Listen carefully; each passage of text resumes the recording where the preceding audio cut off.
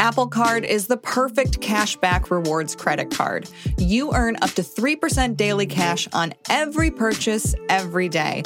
Visit apple.co/card calculator to see how much you can earn. Apple Card issued by Goldman Sachs Bank, USA, Salt Lake City branch. Subject to credit approval. Terms apply.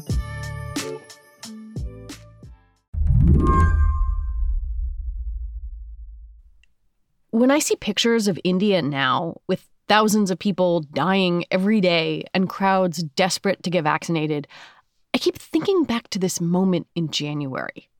First, allow me to congratulate you on your handling of the pandemic and launching the biggest vaccine drive in the world. This guy's a Swedish executive, and he's congratulating Narendra Modi, India's prime minister, on what seemed at the time like a victory against COVID. Modi was speaking in Hindi to international thinker types at the World Economic Forum in Davos, which was held online. He told the crowd that India, quote, succeeded in saving the lives of the maximum number of its citizens. When Modi was talking at Davos, I think a number of Indians would have looked at what he said or heard what he said and felt that he was sort of broadly right. That's Samanth Subramanian, a journalist with Quartz. That, on the evidence of the past year or the past 9 months, India had done, relatively speaking, better than many advanced Western countries with much better healthcare systems. But the plan, as it was laid out in Davos, wasn't just to sit back and enjoy India's apparent COVID successes. Vaccines were coming online, and India would undertake the world's largest ever vaccine drive. If India had a massive challenge on its hands, 1.3 billion people needing 2.6 billion doses, it also had a huge advantage over everyone else: the Serum Institute of India. The Serum Institute, or SII, is the world's largest vaccine manufacturer. And it's not an exaggeration to say that it has helped vaccinate people in more than 100 countries. And that was the plan for COVID, too. I feel like it's impossible to underline enough how much SII ended up in the position as India's and almost the global South's vaccination hope. How did it end up in that position? It was always destined to happen. The company that will inevitably be called upon to supply much of the world with these vaccines is the company that is the largest vaccine manufacturer in the world, which is Serum. Even back in March or April of last year, when scientists were still talking about trials that were forthcoming, there was a sense that the minute this went into production, the minute the rubber hit the road, Serum would be involved in a huge way. But now that vaccination plan has fallen apart. Only 3% of Indians are fully vaccinated. The Modi government was disastrously late to order vaccines, and the Serum Institute is failing to meet demand. And the other countries that depend on Indian vaccines, like Nepal, Brazil, Kenya, and Bangladesh, are left scrambling. Today on the show, why a country that produces most of the world's vaccines failed to inoculate its own people and the millions of others depending on it. I'm Lizzie O'Leary, and you're listening to What Next TBD, a show about technology, power, and how the future will be determined. Stick with us.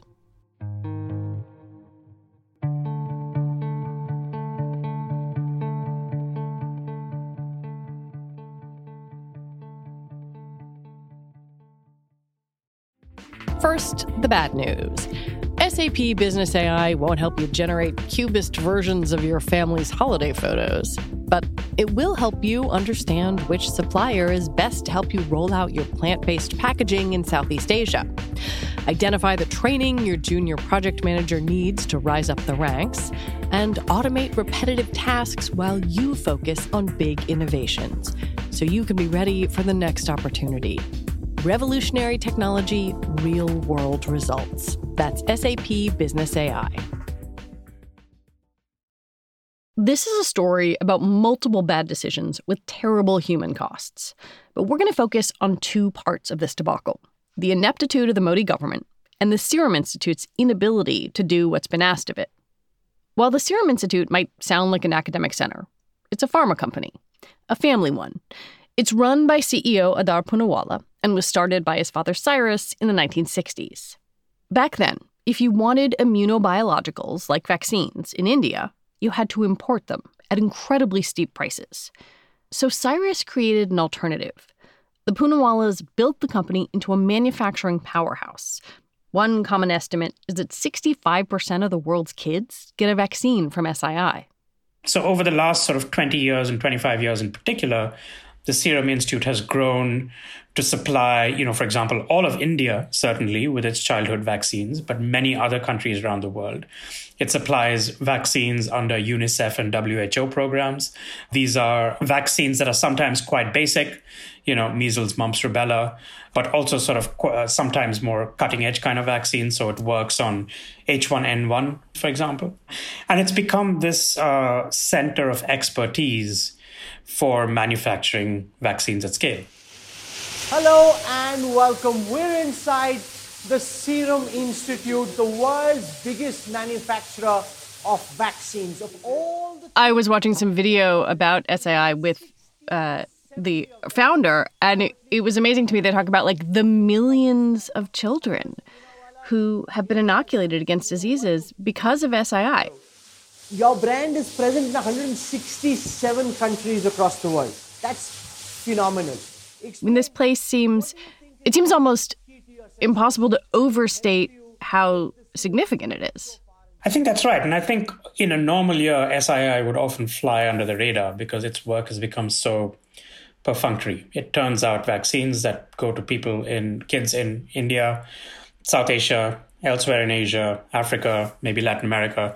And because childhood immunization has been something that we've started to take so much for granted, which is a good thing, that's the way it should be, I think very often, in most years, SII would not be a household name outside India and maybe even in India. Serum struck a deal with AstraZeneca to make their vaccine. And in India, it's called Covishield. How much were they supposed to make, and where was it supposed to go? The agreement between AstraZeneca and Serum is not a public domain document, so we don't know what it contains. We can probably say that, around March, April, May, it was reasonable to assume that if this vaccine got approved and if Serum was starting to manufacture it, that India would be one of its big customers. Serum is an Indian company. India has 1.4 billion people in urgent need of vaccinations. It's logical to assume that those shots would come from Serum. But that was never, as far as I know, put down in an agreement between the Indian government and Serum. It seems really hard for me to get my head around the fact that you have the world's largest vaccine maker and this very important clinical trial happening at Oxford and with AstraZeneca. And yet, as you have detailed in your reporting, it's impossible to know exactly what those contracts were and who was supposed to get what. This seems like such a matter of global importance. Why is it so murky? Well, a part of this is just how incredibly corporatized the pharmaceutical world is. The further the vaccine shifts in the life cycle towards the corporatized end, right? So the further it shifts into the hands of companies like AstraZeneca, which are private companies, and the further they then make deals with other subcontractors, sub-licensees, all those contracts immediately now start to fall into the private domain. They're confidential and it's difficult to access them. You would think, and as I do, that in a sort of public emergency, there is a huge value to making this entire process less opaque, more transparent. But I think it's very difficult to argue or to convince companies that a lot of this information should be in the public domain. They release what they choose to release, but nothing more.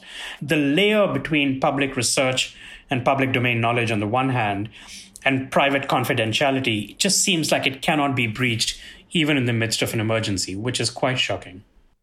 SII agreed to sell vaccines to three main groups: the Indian government, other countries doing direct purchases, and the Gavi Alliance.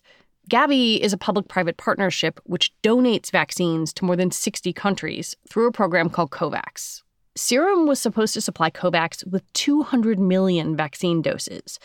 A news story last year called it the world's best hope for enough vaccines. If you're Serum in this scenario, what's your priority? Is it vaccine doses to India? Is it vaccine doses to other countries via COVAX?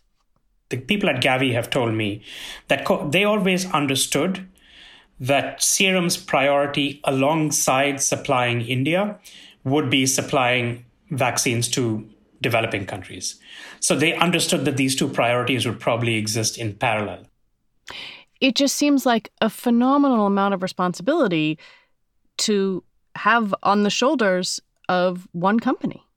That's right. And I think, the case is being made by a number of people that this should never have been the arrangement, even for COVAX, that COVAX should have looked from the very beginning at multiple manufacturing centers.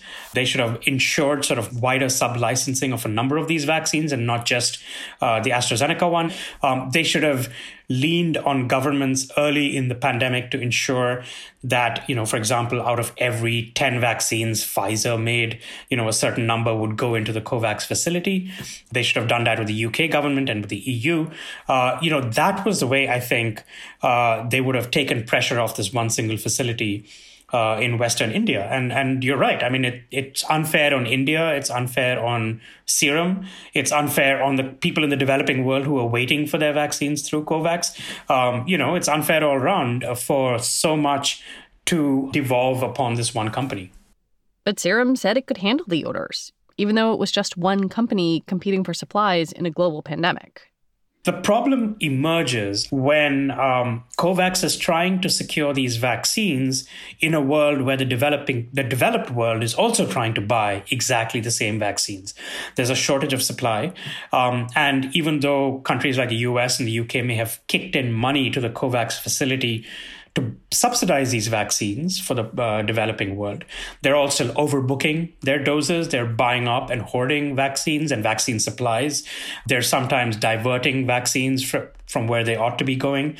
And in this way, the supply shrinks, and COVAX, for all its noble ambitions, is ultimately unable to buy and distribute the vaccines that it needs to. So, for example, we know for a fact now that when the UK was temporarily running short of AstraZeneca vaccines back in March, at least 5 million doses were drawn from the Serum pool and sent to the UK. That's 5 million doses that didn't go to India, that didn't go to any of the COVAX countries. They just came to the UK. And so Serum, I have a certain amount of sympathy with the kind of pressures they've been under over the last 5 or 6 months, because I think India's demand is so huge and so urgent that the minute the country finally woke up to the fact that it needed vaccines urgently in January 2021, instantly Serum was being stretched too thin.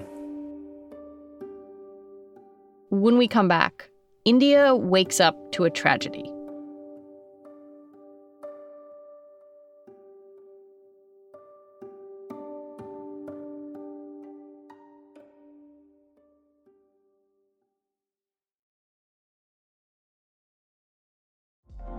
Apple Card is the perfect cashback rewards credit card. You earn up to 3% daily cash on every purchase every day.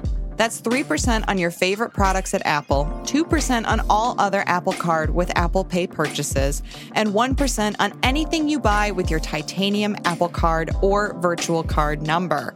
Visit apple.co/card calculator to see how much you can earn. Apple Card issued by Goldman Sachs Bank, USA, Salt Lake City branch. Subject to credit approval. Terms apply.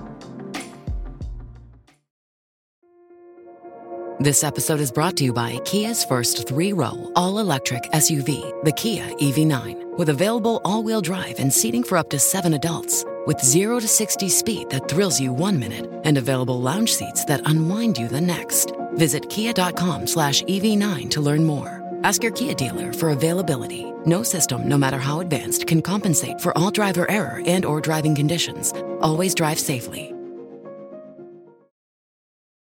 In hindsight, Narendra Modi's speech to Davos in January seems like an astonishing act of hubris. Because at that same moment, COVID was starting to spread in India. And even though the government was talking about vaccines, they weren't acting. So the first seed of vaccine came from AstraZeneca to Serum in May 2020. That's when they got the first little batch of biological material with which they could start culturing the vaccine. It was a full 7 months later, in January 2021, when the Indian government officially placed its first order for vaccine doses from Serum. That 7-month gap, I think, cost India dearly. Did the Modi government just not order enough vaccines for India in that moment? They didn't. I've talked to a number of people about why the Modi government didn't do enough last year. Just as the US government had done in terms of giving money to its manufacturers to scale up capacity, the Indian government should have done the same thing with Serum, with a number of other manufacturing plants in the country that are currently not manufacturing any vaccines at all for COVID, and they could very well be. One line of argument goes that the Indian government is just not as well off as the US government, and so it doesn't have the money to take a bet on a vaccine that may not pass through approvals. But I think that's sort of disingenuous. India has all the money that it needs for a program like this. And further, even if no vaccine made it through trial at all, and the Indian government had given millions, hundreds of millions of dollars to Serum, it could simply have asked Serum to treat that money as a down payment on future childhood vaccines. And they didn't do that. And then finally, you come to January 2021, and the very first order of vaccines that India places from Serum is around the region of 10 million doses. 10 million in a country where you will need 2.6 billion doses to vaccinate the entire population. Even if you wanted to argue that the government should have waited until the end of approvals and trials to take a bet on this vaccine, all of those were done and dusted by the end of December 2020. So by early January, India should have been out there saying, we need to vaccinate the entire country. Here's advance payment, or here's an order of 500 million doses. And this is the scale at which we want to start. And instead, we're starting in paltry regions of 10 and 11 million. It was only in March they placed their first order of 100 million or so doses. But by that time, the shortage was already dug in too deep. By March, COVID was out of control, and the Serum Institute was struggling to meet vaccine demand. The Modi government was so alarmed that it banned vaccine exports. That meant COVAX, which was depending on 200 million doses from the Serum Institute, only received 28 million. The countries relying on those doses will have to wait or find another source. SII is still behind on its production targets, only hitting about 70% of its monthly goal, despite getting hundreds of millions of dollars from the Indian government. And just last month, the Poonawallas asked for 400 million more, raising eyebrows across India. All these numbers are massive, and yet I think about what they mean on the ground for people trying to get vaccinated. Before I came in to talk to you, I got a news alert that Delhi vaccination sites were out of vaccine. I wonder, when you talk to people in India, whether it's, colleagues, friends, family, what's their experience trying to get vaccinated? It's been bad, but it's also been bad in particular ways. So, my parents, who are, both above 60, they just about managed to get their second doses in sort of late April, which is when they were due. And at the time, sort of a dire shortage had not yet set in. As of May 1st, the vaccinations were thrown open to everybody above the age of 18. That is an additional 600 million people that suddenly came online looking for vaccinations. There's a huge sort of bottleneck in terms of the fact that you need to download an app to get, to register to get a vaccine. The app crashes a lot. There's sorts of delivery issues it's just a completely different kettle of fish. But also we have to think about the fact that, people like me, people like my parents and my sister, extremely well-off Indians living in the cities. Your parents are in Chennai? They're in Chennai, and they live around the corner from the hospital where they got vaccinated. They could walk there and walk back. And so, that one small, thin layer of Indians at the top might still get their shots, but there's a huge, deep, broad section of Indians below them who may not know how to use an app, who may live in villages or small towns where the vaccines aren't reaching, who may not have personal connections to get themselves immunized, who may not know that it is in everyone's best interest to get immunized as fast as possible. There's just so many moving parts here in a country like India that is still largely poor. That takes effective delivery and communication and organization. That's just something that the government is failing completely at. This may be a simple question to an incredibly complicated situation, but where do you put the blame for all of this? Everywhere. I mean, it starts in May or June last year. The scientists at Oxford decided that they would not allow wide licensing of the vaccine, and they would give it only to one exclusive licensee, which is AstraZeneca.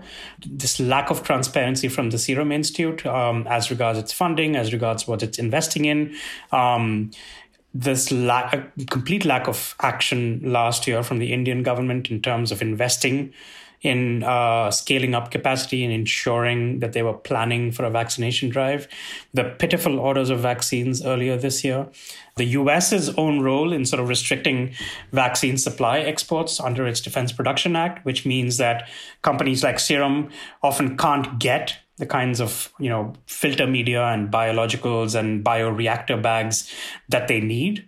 And the US's, again, insistence on hoarding AstraZeneca vaccines that it hasn't even approved, let alone has started using. So there's so much going on here. There's so much going on, and it's just impossible to know what to pick at in terms of the one problematic piece. It's just all problematic, and we're really paying the price for that.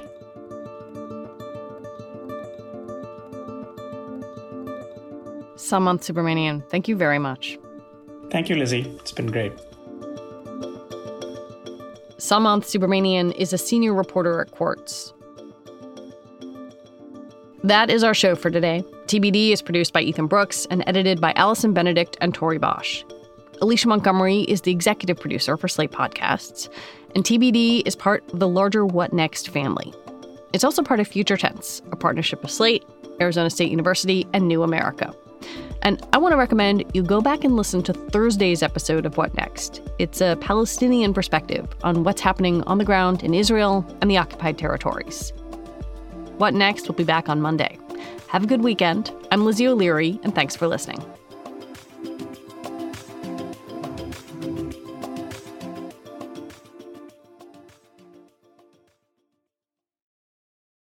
For the ones who work hard to ensure their crew can always go the extra mile, and the ones who get in early so everyone can go home on time, there's Grainger, offering professional-grade supplies backed by product experts so you can quickly and easily find what you need. Plus, you can count on access to a committed team ready to go the extra mile for you. Call, click Grainger.com, or just stop by. Grainger, for the ones who get it done.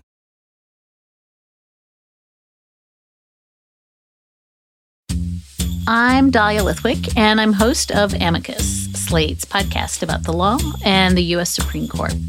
We are shifting into high gear, coming at you weekly with the context you need to understand the rapidly changing legal landscape.